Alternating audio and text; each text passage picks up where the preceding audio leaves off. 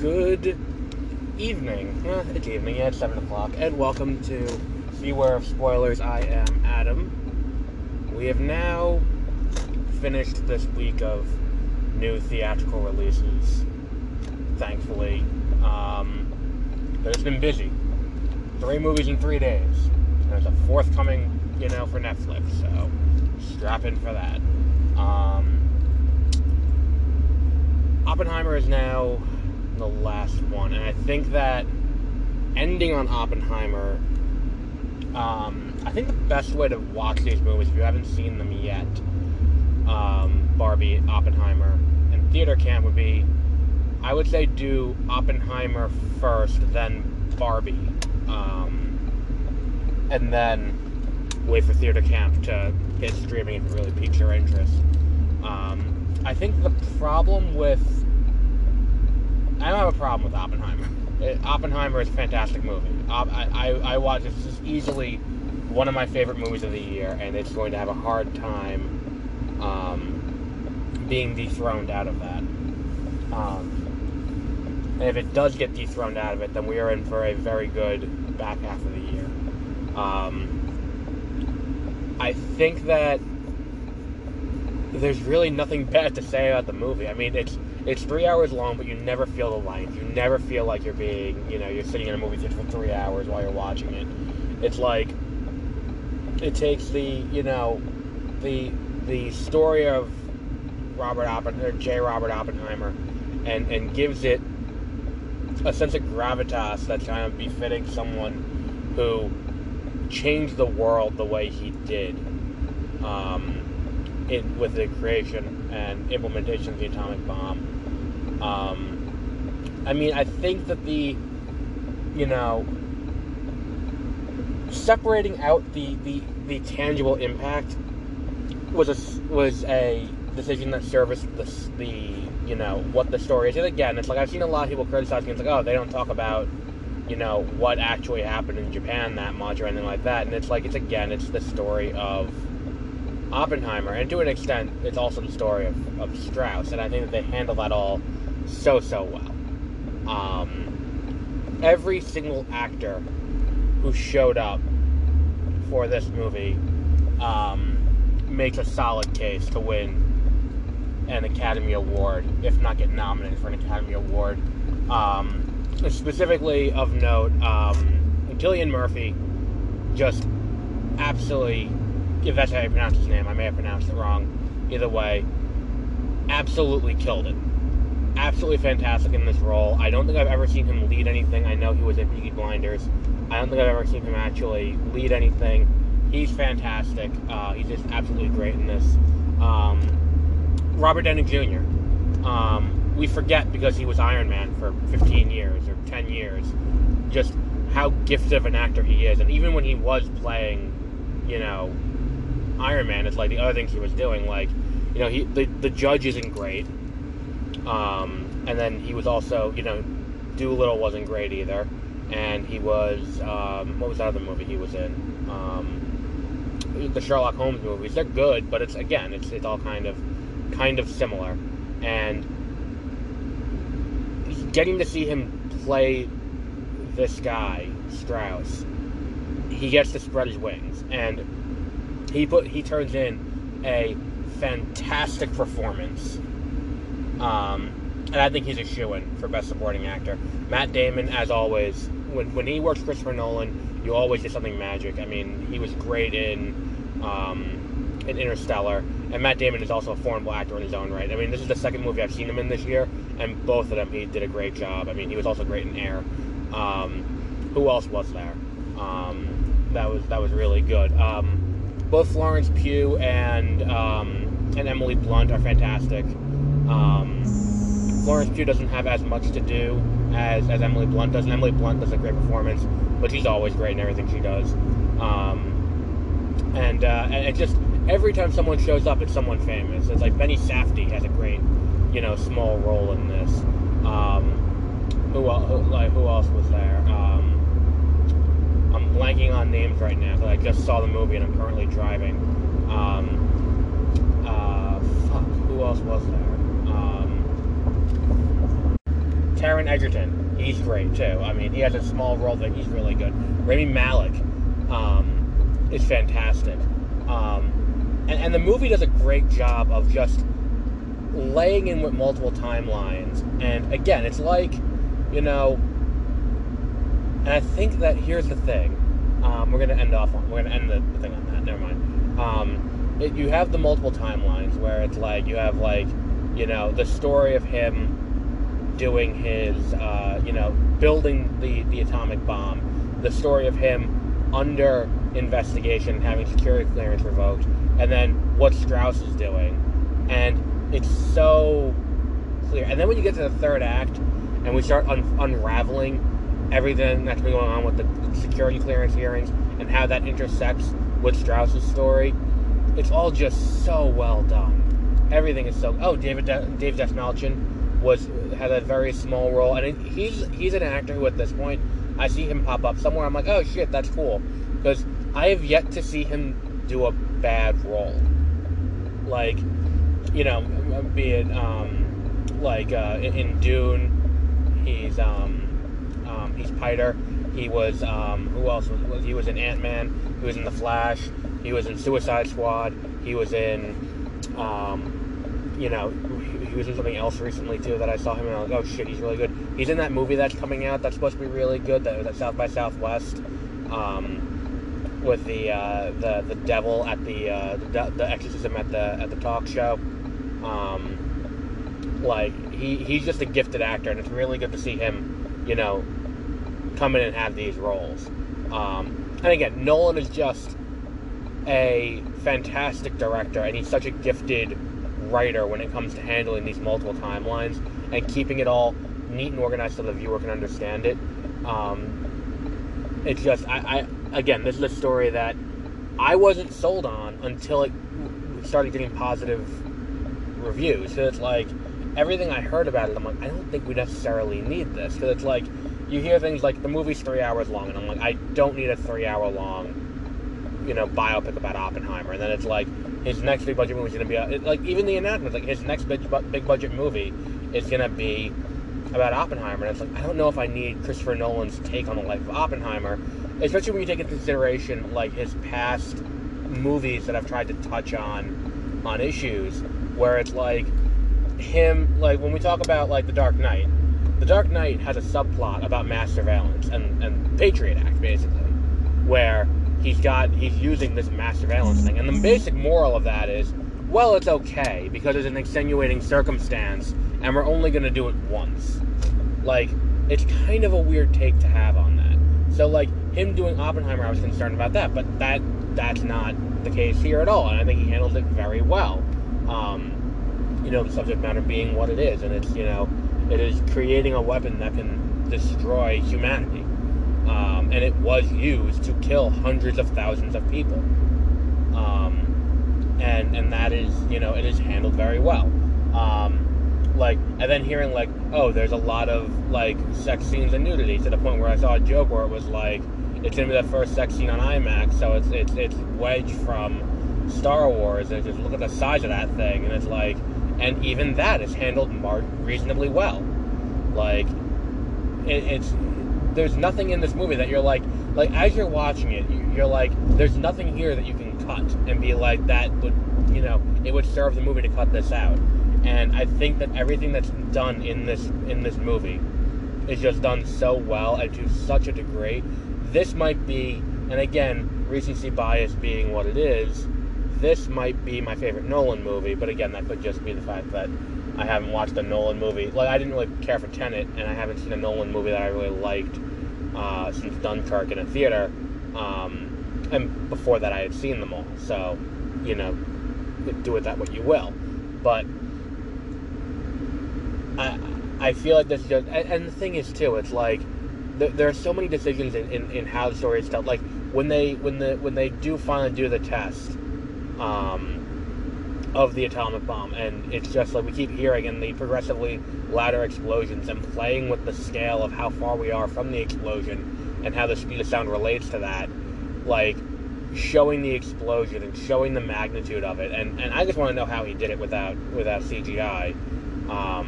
But like the nuke going off, and then, or the atomic bomb going off, and you know, it just being just silence except for his breathing as we're watching the explosion unfold is just so well done. And then, like, to get to the end of the movie and it be like him, that conversation with Einstein that was innocuous, like, for it to get to the end of the movie and him to be like, you know, you said to me that, like, this could destroy the Earth, and I think you are right. It's just, that is just so applicable across anything that has happened since with any technology. Like, it's not the technology itself that's inherently evil, it's the application. And in this case, it's a very weird situation, because again, we're talking about a weapon. It was, from the beginning, designed as a weapon. It's like when they first talk about splitting an atom, and the first time they achieve fission, when they talk about that early on in the movie, they like, from the beginning, he's like, we can make a bomb with that. Like, that's the first thing out of his mouth regarding it, is like, we can make a bomb with that. So it's never conceived as being anything but that. But even like the bomb going off, and then him seeing that, and then it being used, like, as you get closer and closer, and that's the thing too. I'm kind of all over the place, but like, I talked about this a little bit with The Big Short, where it's like, we know what's going to happen in The Big Short. Like, we know what it's building to. It's building toward the financial collapse in 2008. Like, we know the end of this story.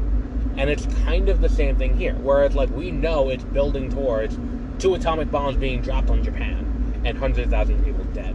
We know that that's where this is going.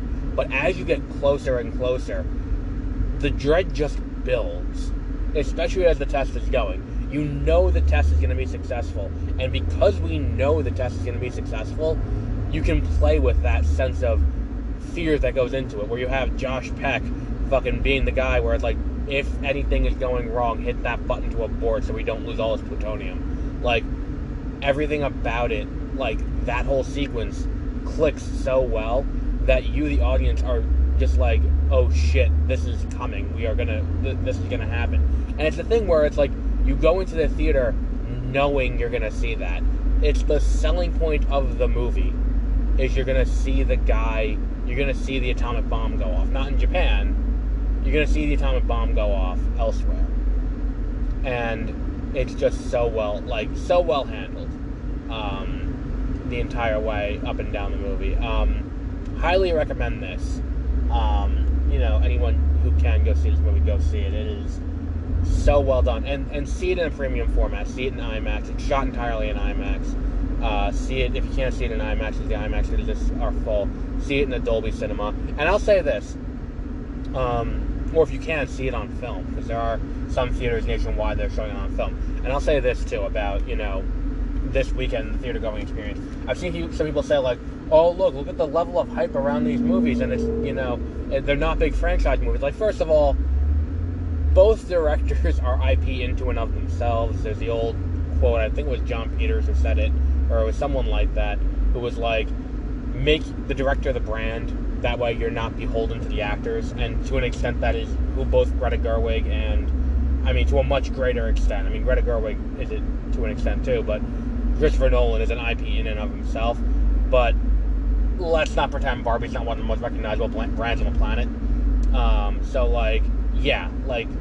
It's an achievement. And I'll say this, I've been to the movie theater 3 times in 3 days. I was there Wednesday for the Barbie sneak preview access thing. I was there yesterday for theater camp, and I was there today for Oppenheimer. And the Oppenheimer one, I was there for a 3:45 showing. And let me just say,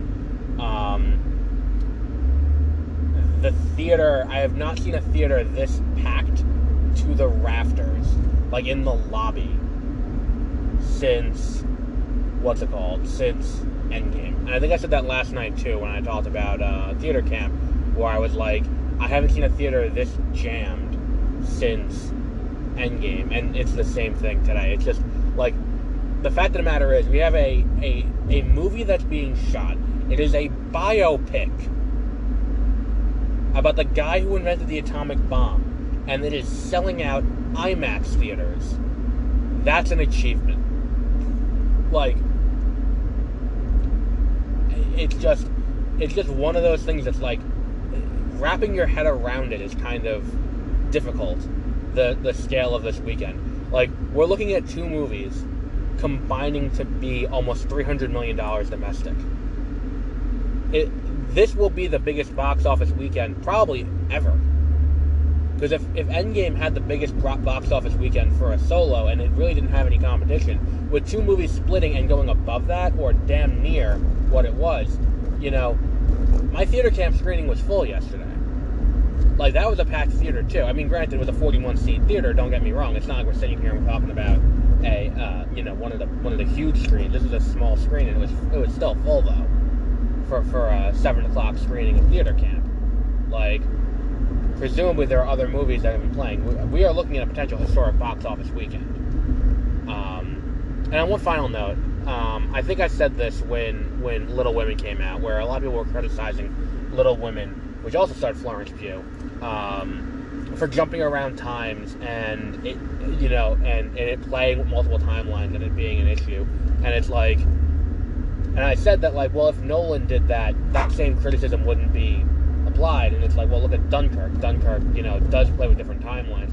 And I will concede that it is slightly more clear in this movie because the timelines are denoted by color grading, where it's like all of the stuff with Strauss in that time is denoted by being black and white. There's a slightly bluer tinge to the stuff with Oppenheimer in his security clearance hearings, and there is this, it's just regular vibrant in the regular story of Oppenheimer. But again, if we're gonna criticize, like, the point I'm making is that it wasn't a problem with Little Women. If you're paying attention in the movie, it's not a problem. The jumping timelines, and here it's kind of, it's not an issue here either. It's just they're both massively told movies, and if you have not seen Oppenheimer yet, go out and see it. I'm not too concerned about spoilers, and again, it's an adaptation of a biography of a guy who lived years ago. And man, it's just, I saw this and I'm like, Cillian Murphy and Robert Downey Jr. are definitely getting Oscar nominations. I think that is my way too early prediction coming out of this. Both of them are getting Oscar nominations. And the sound mix on this movie too is just one of the best sound mixes I've heard in years. I would say since Dune in 2021. This is the best sound mix I've heard since then. It's just the constant score, and I think we talked about it a little bit with Barbie, where it's like the score is so good, and Barbie had a licensed soundtrack too. There's no licensed soundtrack in Oppenheimer, but the score and the soundtrack, or the score in this case, is just so well done, and it's just the other mix of other noises, be it, feet banging or footsteps or a ticking clock or anything like that.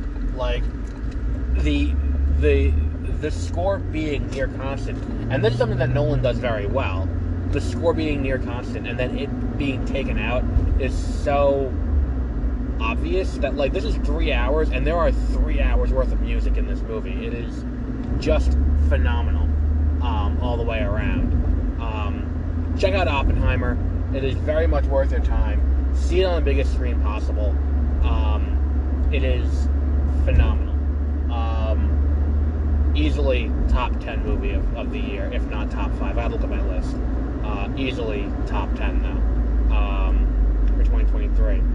Which wraps up this week in major theatrical movie releases. We do have one more major movie release that we're going to cover in the form of They Cloned Tyrone. We're going to talk about that either Monday, or either tomorrow or Sunday, depending on when I actually watch the movie. Tomorrow morning we will definitely be talking about My Adventures with Superman, the 4th episode, which should now be up on Max. And we'll be adding in some new stuff later in the month and into next month. We will be doing Harley Quinn. We will be doing Fiona and Cake. I started rewatching Adventure Time last night to get amped for that. 'Cause I saw that trailer for Fiona and Cake and I was like, fuck, I gotta watch that. If you want to hear my thoughts on The Marvels, the new trailer for The Marvels, over on 30 Minute Reviews, we'll put an episode of that up today. If you're listening to 30 Minute Reviews on Google Podcasts, there is a slight delay. I recommend you switch over to Spotify, because Spotify is it is immediate. Google Podcasts can lag up to 48 hours for some reason. Not entirely sure why. I've reached out to... It's definitely a Google Podcast issue. I've heard if you unsubscribe and resubscribe, it'll be fixed. So maybe try that. Or I would recommend moving to Spotify. Because Spotify, it is immediate. Because Spotify's our host, so it goes up immediate. But we'll wrap up there for today. And until tomorrow morning, have a great rest of your week.